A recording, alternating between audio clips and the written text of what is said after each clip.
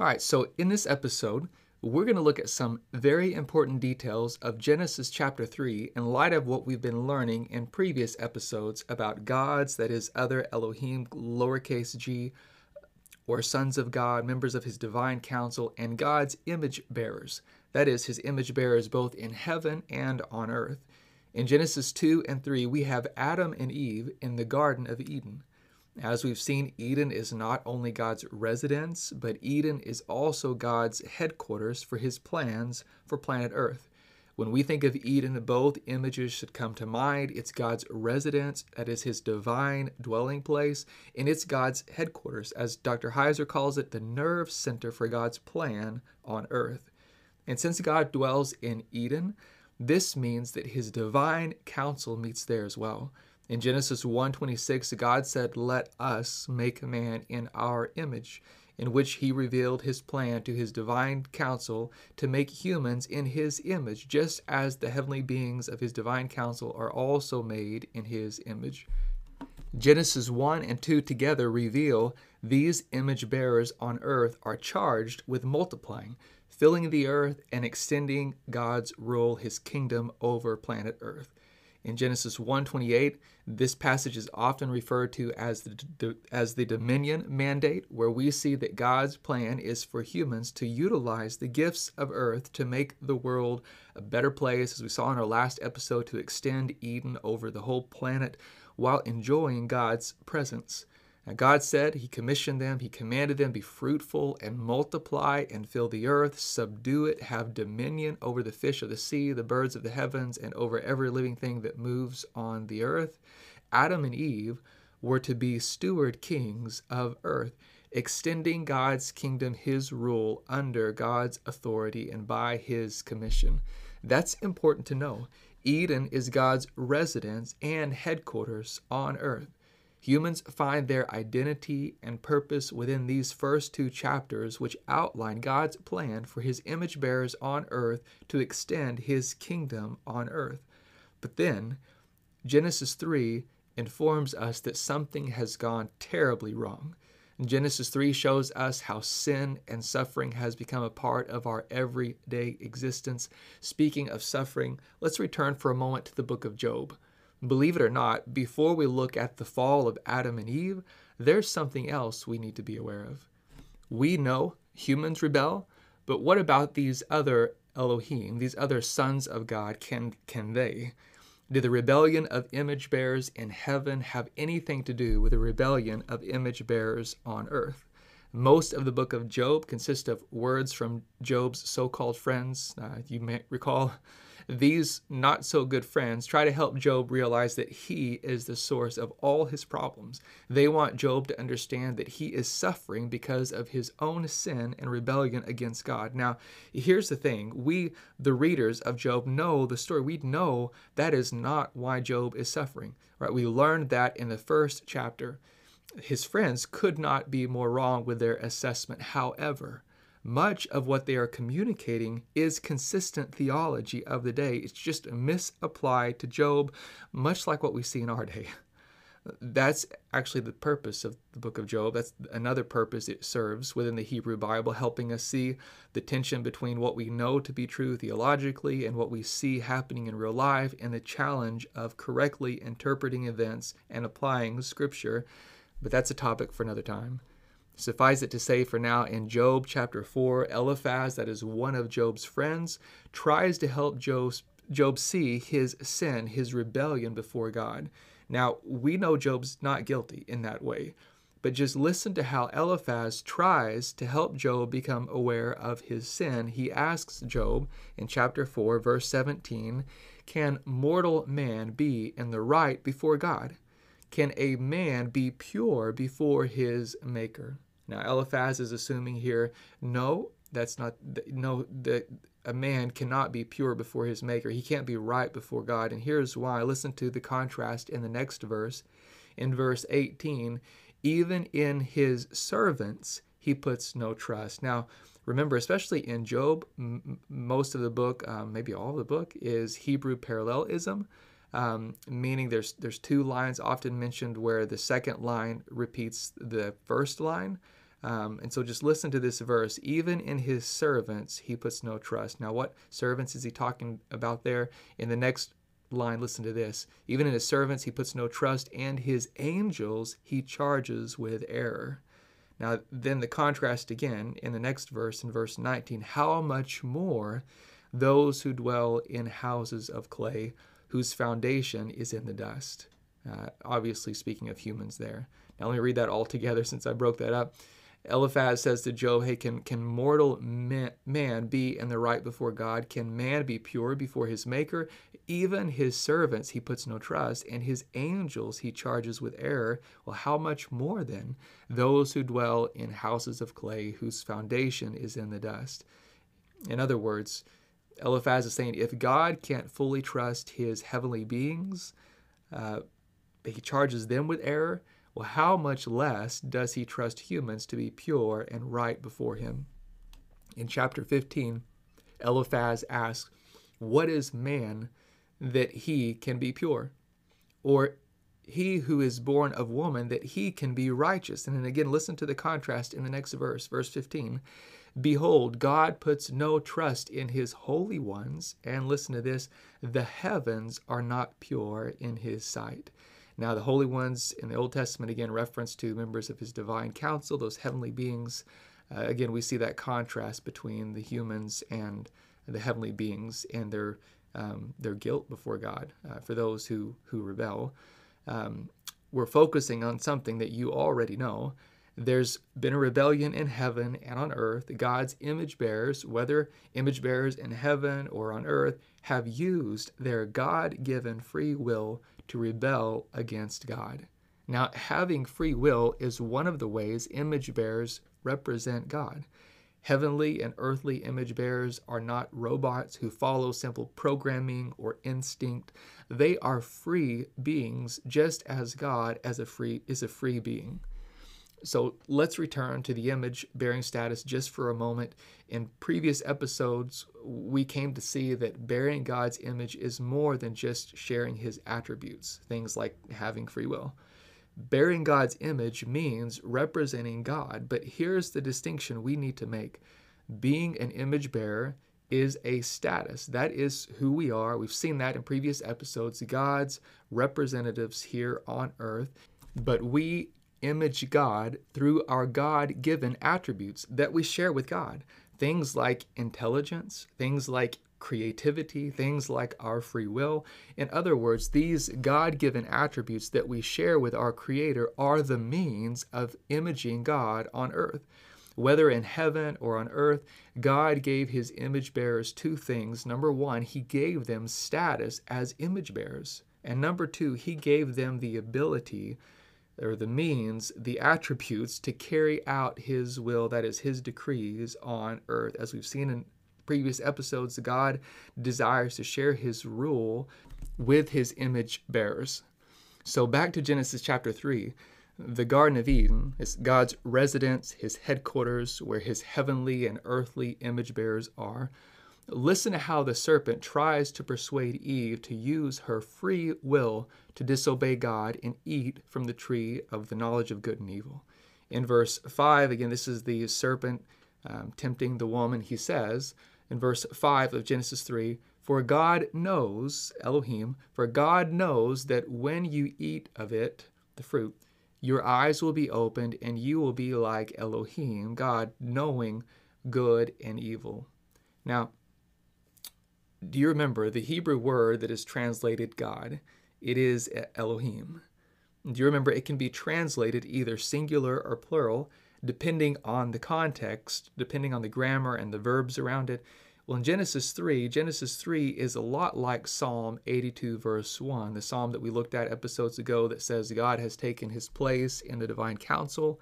In the midst of the gods, he holds judgment. Genesis 3:5 is like Psalm 82:1 in that the word Elohim occurs two times in the same verse. The first instance is singular because the verb God has taken his stand, taken his place is one word in Hebrew, and it indicates a singular subject. And then here in Genesis 3:5, we have God knows. Knows is a verb that indicates a singular subject as well. It's singular in its form. But in Psalm 82:1, just as we've seen in the second instance, Elohim should be translated plural because to be in the midst of requires translating Elohim as gods, plural.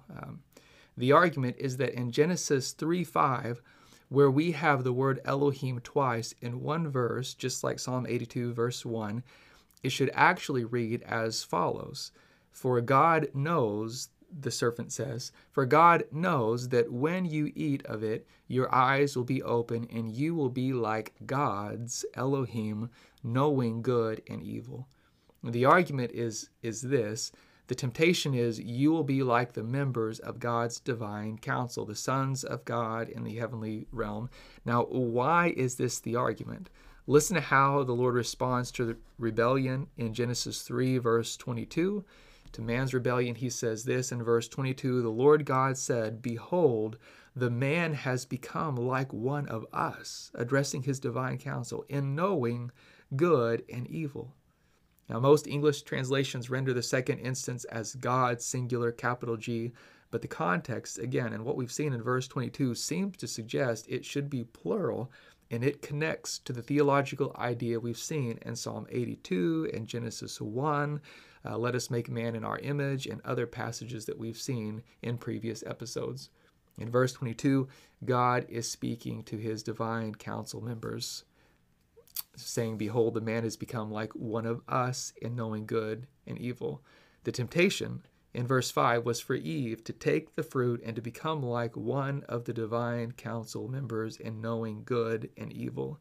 Now listen to Psalm 8, beginning in verse 3. It's this Psalm 8, beginning in verse 3. When I look at your heavens, the work of your fingers, the moon and the stars which you have set in place. Hey, remember what we learned about stars and the sons of God in previous episodes. Now listen to the contrast in verse 4. What is man that you are mindful of him, and the son of man that you care for him? Now, think of Eden where heaven and earth come together, heavenly beings, earthly beings. The psalmist says in verse 5, yet you have made him, that's mankind, a little lower than the Elohim. The Hebrew word is Elohim. And so in some translations it says this, yet you have made him, that is mankind, a little lower than God.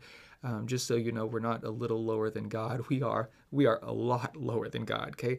In verse 5, that word Elohim there, it really should be translated gods.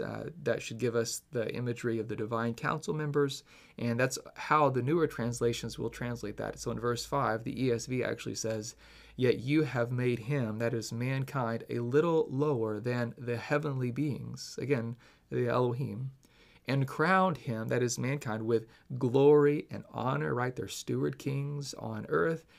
In verse 6, you have given him dominion over the works of your hands. You have put all things under his feet. Now, so again, back to the basics, the temptation for Eve and Adam here is that if they violate God's command, they will become like the other Elohim, like the other lowercase g gods, sons of God, heavenly beings, members of the divine council, knowing good and evil. And that's exactly what happened. After the fall, Adam and Eve knew good and evil just as the other members of the divine council knew good and evil. It's here we get to the matter concerning sin and suffering in our world today. In previous episodes, we've seen just how exalted Yahweh is above other Elohim. He is all-knowing. He is all-powerful.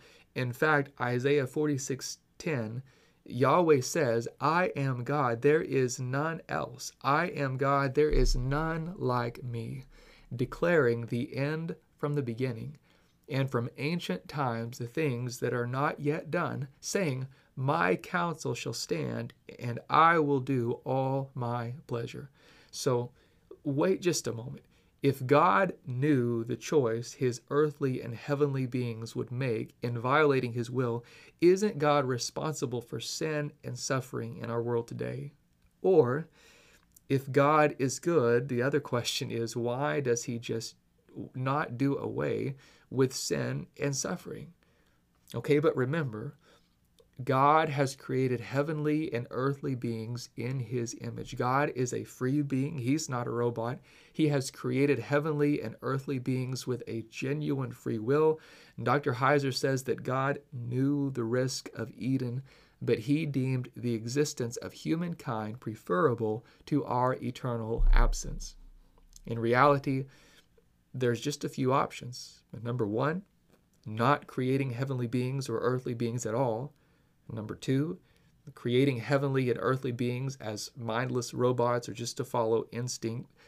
Or number three, creating heavenly beings and earthly beings with free will and accepting the risk because of the value of having heavenly and earthly beings freely desiring to obey God's will and join in his plan.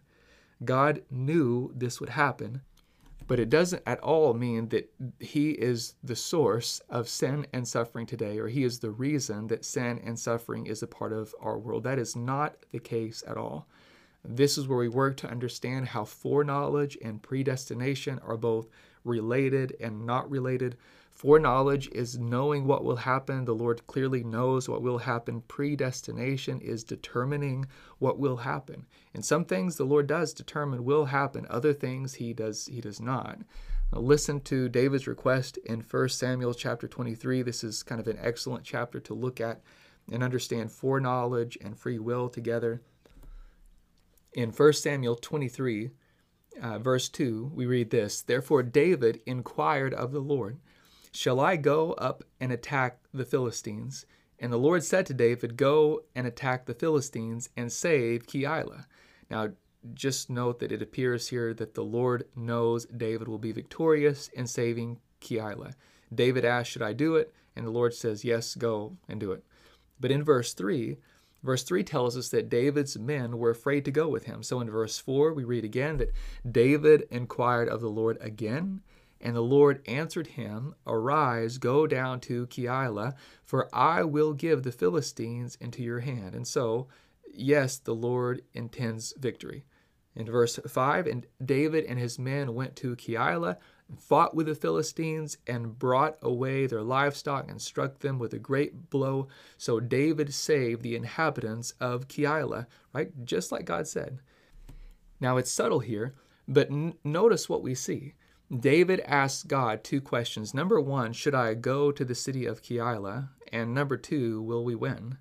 And God's answer is yes and yes. So David goes and he leads his men, and they're successful just as God said. But notice what we read in the following verse. In verse 7, we read this: "Now it was told Saul," now that's the guy that's after David, he's the king, and things are not going well. Saul is after David, trying to murder him. In verse 7, "Now it was told to Saul that David had come to Keilah, and Saul said, well, God has given him into my hand, for he has shut himself in by entering a town that has gates and bars." Now, you remember Saul's kind of a crazy person at this time. God is not really on Saul's side. Saul just assumes this is taking place, that David has trapped himself there in Keilah. And so in verse 8, Saul gets his people ready to go after David and his men. And in verse 9, we find that David knew that Saul was plotting against him, we read. David knew that Saul was plotting against him, and he said to Abiathar the priest, "Bring the ephod here." In verse 10, David said, "O Lord, the God of Israel," Yahweh, he uses the covenant name, "your servant has surely heard that Saul seeks to come to Keilah to destroy the city on my account." So here we see that David knows Saul's coming after him, and he asked the Lord two questions. Again, number one, he asked him in verse 11, will the men of Keilah surrender me into his hand? In other words, will these people give me up? Will they hand me over to Saul when he gets here? And then number two, David says this: will Saul come down as your servant has heard? O Lord, the God of Israel, please tell your servant. So David asked two questions. Number one, is Saul really coming? And number two, will these people really hand me over? And listen to the Lord's response. And the Lord said, he will come down. And in verse 12, then David said, will the men of Keilah surrender me and my men into the hand of Saul? And the Lord said, they will surrender you.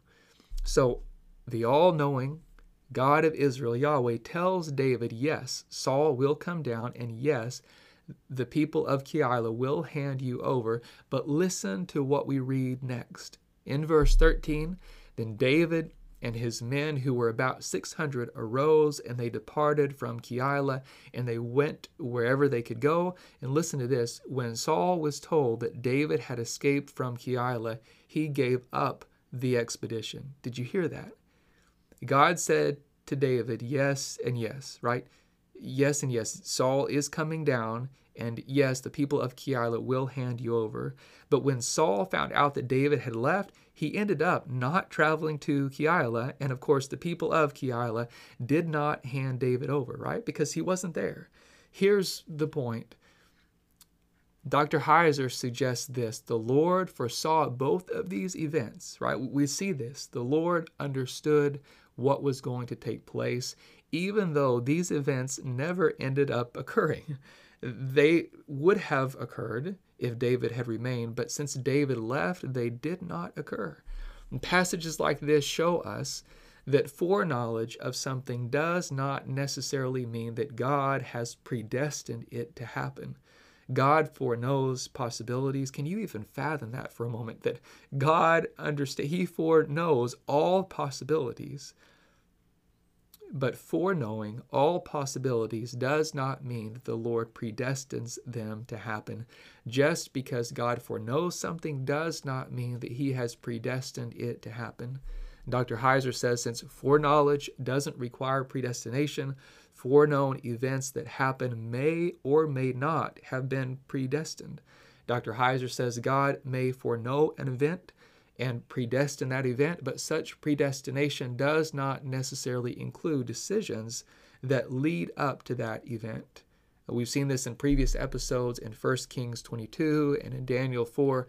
God clearly decrees something, but then left the means of how the decree would be carried out up to the decisions of His free will image bearers. Thus, God is sovereign in working with His image bearers who operate within their free will. And here's why this is such an important distinction to make. God is not the source of sin and suffering in our world today. He's not the cause of it.